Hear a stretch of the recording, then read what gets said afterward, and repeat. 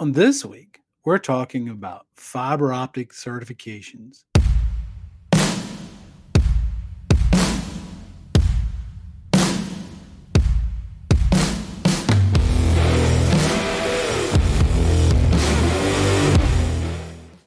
Welcome to the show where we tackle the tough questions submitted by installers, estimators, project managers, ICT personnel, and even customers.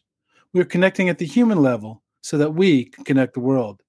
If you're watching this show on YouTube, would you mind hitting the subscribe button and the bell button to be notified when new content is being created?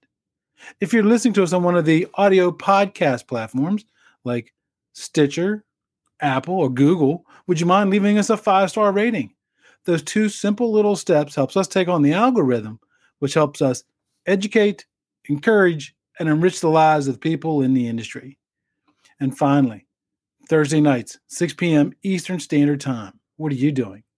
We do a live stream where you get to ask your favorite RCDD questions about design, installation, certification, estimation, even career path. And finally, while this show is free and will always remain free, if you find value in this content and you would like to help support this program, make sure you click on the QR code right here where you can buy me a cup of coffee. You can schedule a 15-minute one-on-one Zoom call with me, or just find other ways to help support this platform. So as I mentioned, fiber optics is one of those things that everybody wants to migrate to in this industry. And what's the best way to do it? Because most people don't know fiber optics. They don't teach that in high school. So you got to get training. You got to get certification. Now, everybody's familiar with the most usual routes, but let's talk about one that's out there that I think is that you need to really give consideration to, and that's FOA.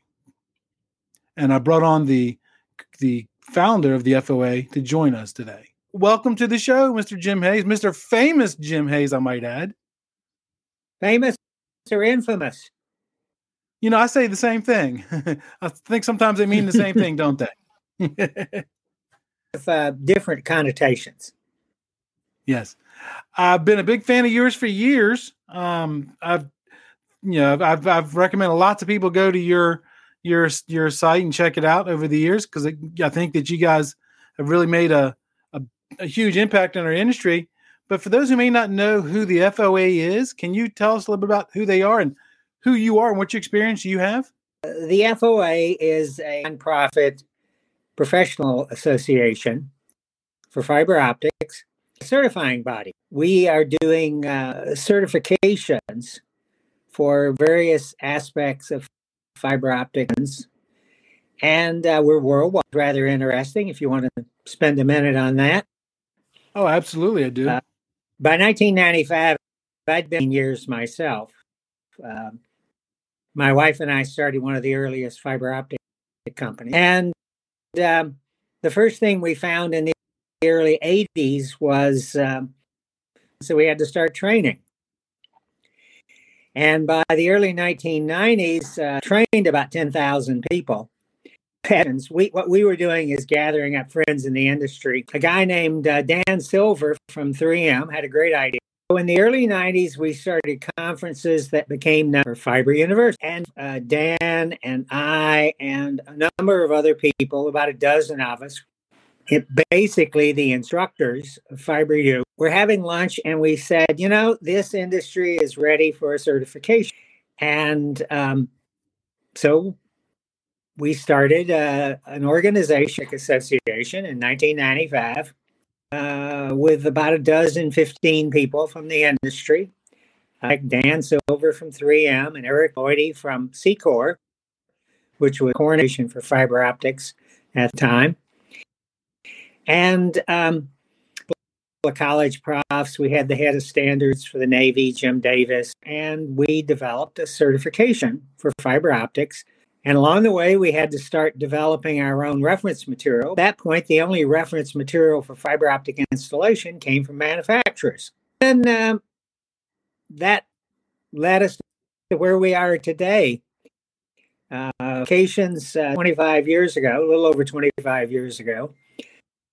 200 active schools in 40 countries around the world. As of last week, 90,571 checks. So we expanded a lot. The knowledge base on which everything is the certification. And we've just sort of grown organically. Sometimes call ourselves the biggest little professional society you never heard of. Well, I wouldn't say that. There's a lot of people out there who are very familiar with the certified fiber optic technician certifications. I know quite a few people with them, and for some reason, I thought you guys. I misunderstood. I thought you guys were a training organization, but it sounds to me you have schools that work with you, but you're really more in the certification side of it. Is that correct? Yes, from the beginning, we decided training organization. And the reason is that the people who started it were all trainers, was very different from what a certifying body did. And so we made them independent. We became the group that set the certification. Most of us were active in TI standards for fiber optics. Some of us also were working in other groups around the world. And the one thing that we understood was, so the way the CFOT got started was it got started by creating for a fiber optic technician. We wrote them down into a terms, the knowledge, skills, and abilities that a fiber tech should have. We realized that what we should be doing is certifying people of training. A group that does training has conflict of interest because their goal is to train people and usually make, but the fact that they're certifying people, but a little bit shaky. So we became the certifying body, and those of us who were doing training at the time, including my company, and 3M and Corning and Panduit, and two colleges that profs were instrumental program. We all decided that we would set the standards for training, and that was a very popular decision. There are already lots of people teaching fiber optics around the world, but what they have standards to teach to or to certify to. Started adding organizations to our list of approved schools. It didn't take us long with that particular approach to expand to places like Canada and all around the world. That and strangely enough, that's the exact approach that about 10 years later, when they wrote the standard for certifying bodies, 17024, which we follow. A certifying body and a training is separate. So there we are. We've got it. We create the standards and the schools do the training. So what's it take to create a certification program? About 2 years. And lots of work, I imagine. Lots of work. All of the people that helped create back in the 90s were trainers, and we would get together periodically in a conference out and did a lot of emailing back and forth. We followed, I mentioned the KSAs, the knowledge. The KSAs were what we developed. And the concept of the KSAs, it was used, for example, by the International Brotherhood of Electrical Workers to define what an apprentice should learn. Right. So essentially had our own view of training. I was in the test equipment business. 3M was in termination business, cabling business, and practically everything else. And other companies, organizations. Jim Davis, who was writing the standards for the military, involved in it. We had the head trainer of the Air Force who joined us and would get involved. And what we did was we defined what it should be. And once you can define that, then you know how to. One of our college profs had his master's degree creating tests. So he taught us how to create tests that were, how would we define it? Proper. Mm-hmm. A test has to be designed to be an approach for what you're trying to test for. And this is really good at that and helped us create standards internal so that when somebody takes an FOA certificate, that they have taken an exam graded by people who know how to do testing and has been vetted. Extremely important for a skills-based certification like Fiber is how do you define what skills need to be known and how do you teach those and how do you test those? So basically, what was interesting in FOA, when people thought about training, what they mainly thought about was splicing. But what we realized early on, when, for example, from people like Eric Lloyd of Secor, was that you had to be prepare cable. You had to be able to pull it. So we added a whole certification on cable prep and handling. And termination in the mid-90s were very different processes.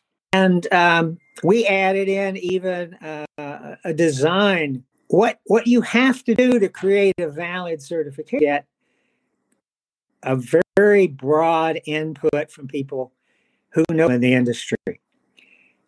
And the FOA has been very lucky to have that kind of along. Over the years, it's expanded to be very worldwide. Our expert on outside plant is in South Africa. It's in Singapore. We have a guy who's very big on patients, and he's in Copenhagen. And then, of course, we have people all over the U.S.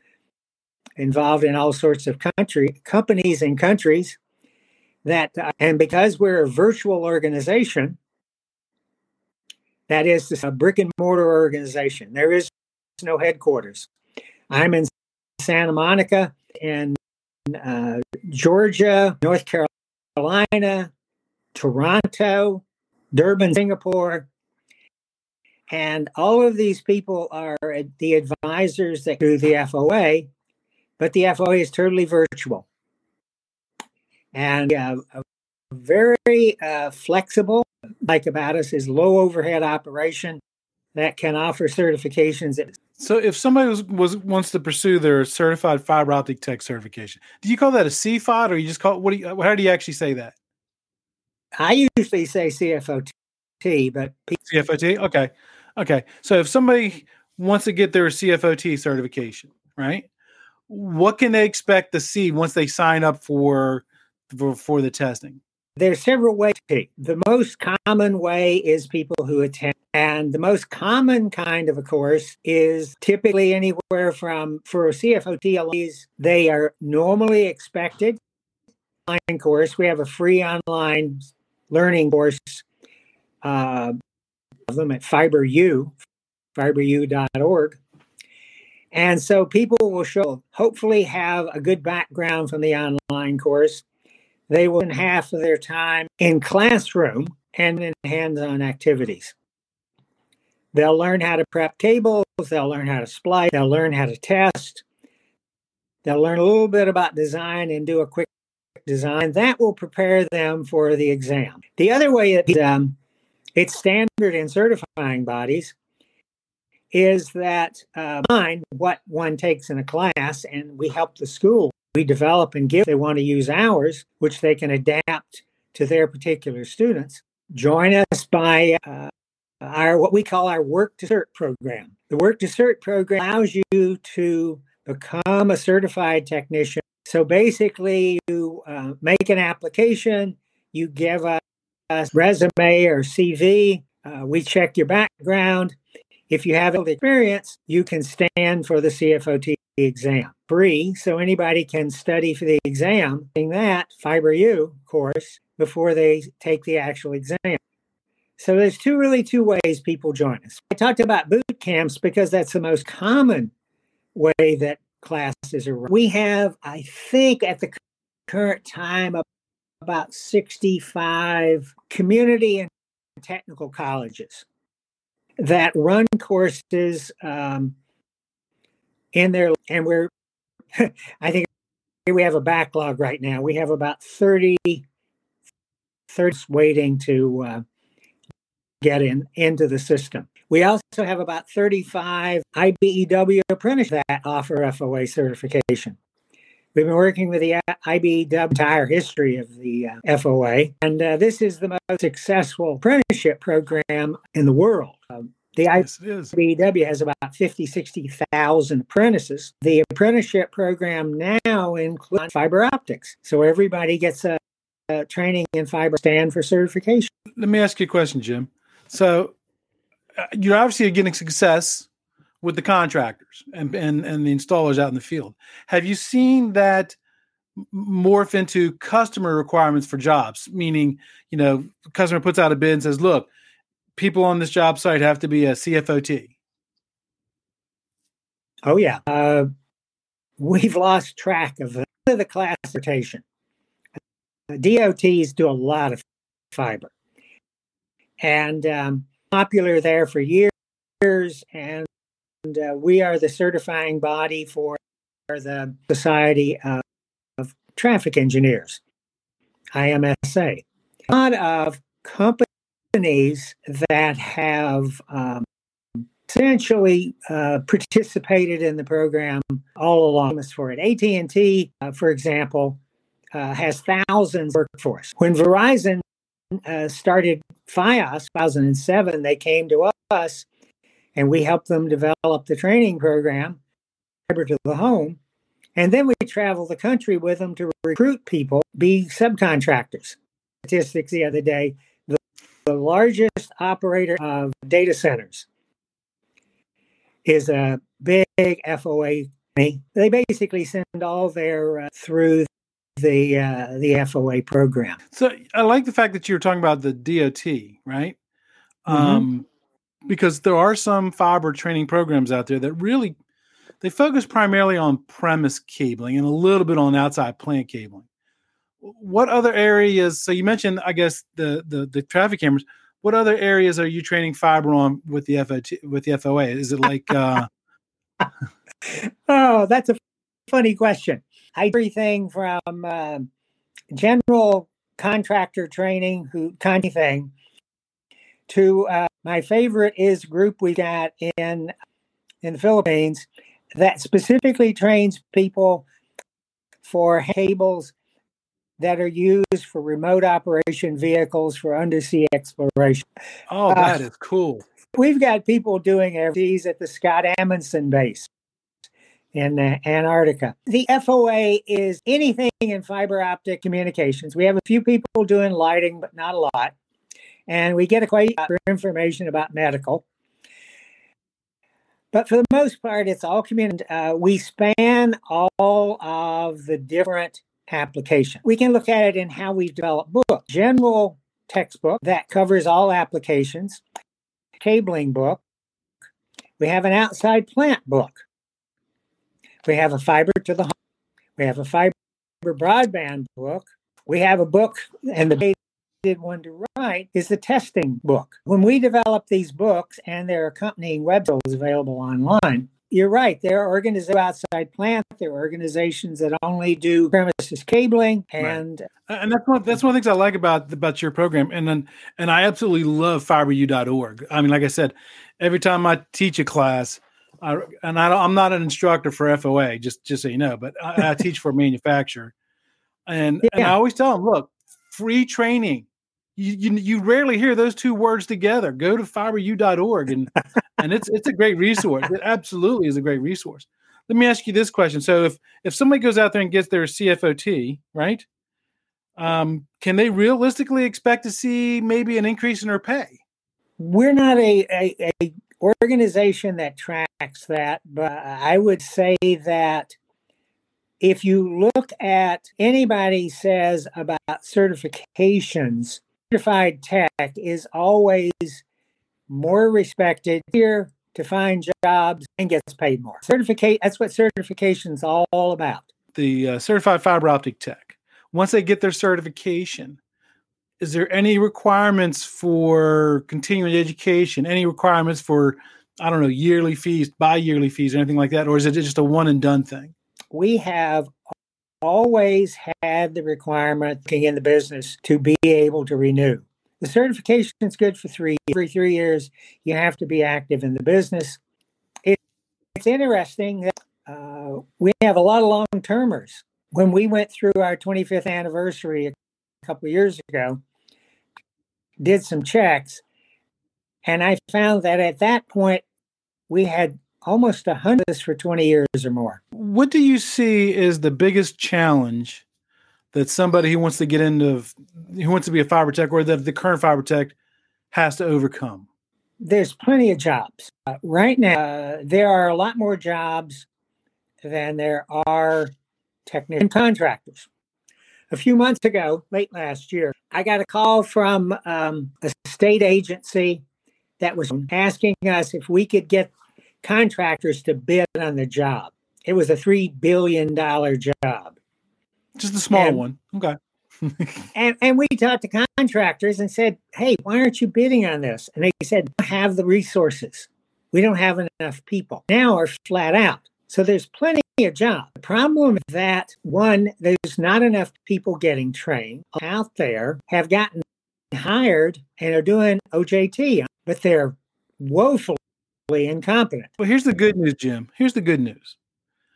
Because of my day job and because of my podcast, I'm in touch with people all the time. There are a plethora of people out there who want their fiber certification, who want to learn fiber, who are new to the industry, and that's the thing they want to learn. But there's the drawback is there's a lot of companies not willing to make investment in training right now or investment in certification. Right. And that's where I see the biggest hang up right now. It's not because of people not wanting to learn, not wanting to certify. It's companies are being real tight with their budgets. Well, thank you again for taking time out of your busy day and being patient while we work through all the technical issues. Take care, my friend. All right. Again, thank you for watching the show today. And I hope you found value in this content. And I apologize for the audio issues, but the content was so good. And we spent 3 different times trying to figure everything out that I just decided to go with it. So I hope you don't mind that. Again, until next time, knowledge is power. That's it for this episode of today's podcast. We hope you were able to learn something. Make sure to subscribe so you don't miss out on future content. Also, leave a rating so we can help even more people learn about telecommunications. Until next time, be safe.